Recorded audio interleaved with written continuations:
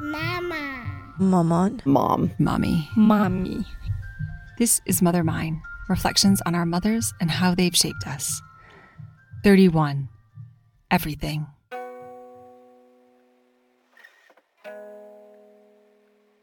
You know, she raised me on tarot and crystals, and there were prisms hanging from our windows that shed light on the wall, and she did a home birth for all of us back when it was actually illegal to do so, and the attending women at my birth were 2 witches from her coven. And she talked about her experience as a hippie and what drugs she tried and why she wouldn't recommend them. And we talked about sex, you know, as a normal human experience. And we talked about love and intimacy and how sex and love and intimacy are not always related. And we talked about everything. I can't think of a single thing that has ever been off the table for us.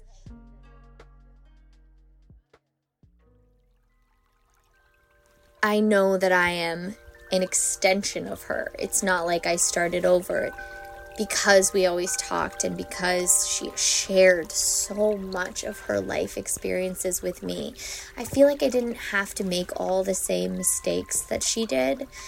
I feel like one real difference between us is just my confidence in who I am. And I think that took her a lot longer to find.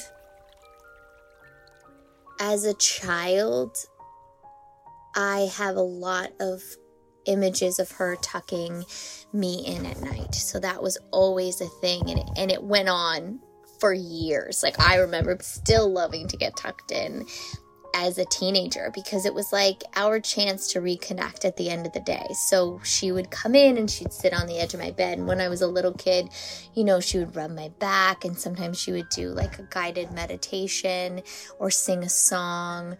And then when I was older, it just became these conversations. And as a mother now, I have a lot of like amazement for her for never rushing me through it, or at least I never felt that way. I feel like sometimes at bedtimes now I'm like, come on, let's go, you know, because it's the end of the day and I'm exhausted. And I remember those endless, you know, bedside talks and, you know, wanting one more back rub and one more song.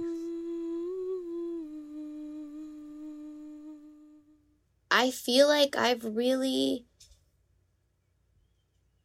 seen her as a person for most of my life. And yet there's this turning point in your 30s where you really get it. Like, you get that not only is your mom a person, but that like she probably had no idea what she was doing when she was raising you. And I think that comes in part from being a mom myself and just feeling these moments of complete and total lack of direction and realizing that she was experiencing that as well.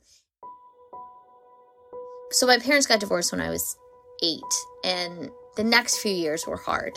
My mom went back to work, so she had been home with us up till that point. So she went back to work, and we were in this huge transition. My dad got remarried really quickly, and I was very angry at the time, like so much rage inside of me, and we would battle.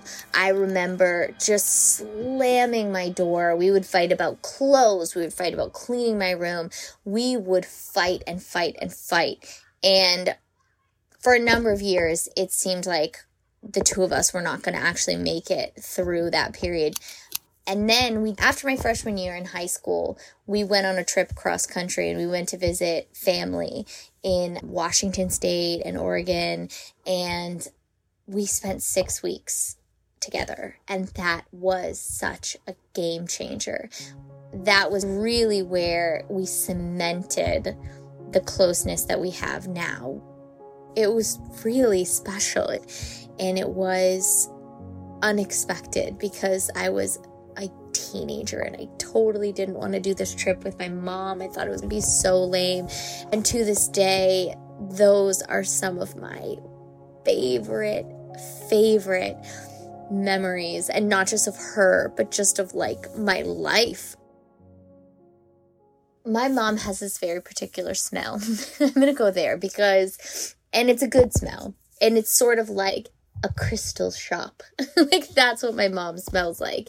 And of course she can't smell it, but everyone else can. And my mom really likes scarves, like the beautiful, like Indian scarves. She likes to wear them in the summer and like all year round. It's like the lightweight ones. And they always smell so wonderfully like her. And so the joke is always like, if she leaves one at our house, it's like coveted by me and the kids because it just has the utmost Mimi smell.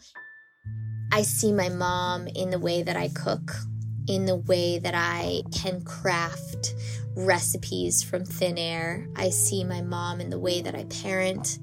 I see her in the way that I'm a little bit messy and sometimes a little bit gross, but not too gross.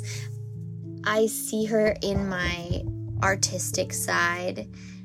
I also see her in my fear and doubt because I carry that with me too. I'm sometimes scared of greatness, and that's very much something that she has. And also this deep and profound sense that the only thing I've truly ever wanted to do and really ever felt like I was exceptionally good at is being a mother.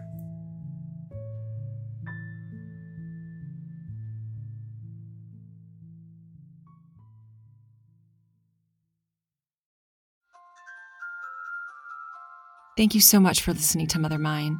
I'd like to say a huge thank you to all of our contributors. If you'd like to submit your thoughts about your mother, we'd love to hear from you. Just visit ourmothersourselves.com. That's ourmothersourselves.com, and click on Mother Mine for details of how to participate. There will also be a link in the show notes. I'd like to say a huge thank you to each and every one of our Kickstarter backers. Your generous contributions have made Mother Mine possible, and I am so grateful. Mother Mine is created by me, Katie Semro, and produced in conjunction with Our Mothers Ourselves. Buenas noches, mi amor. Duerme bajo el rosal con las manos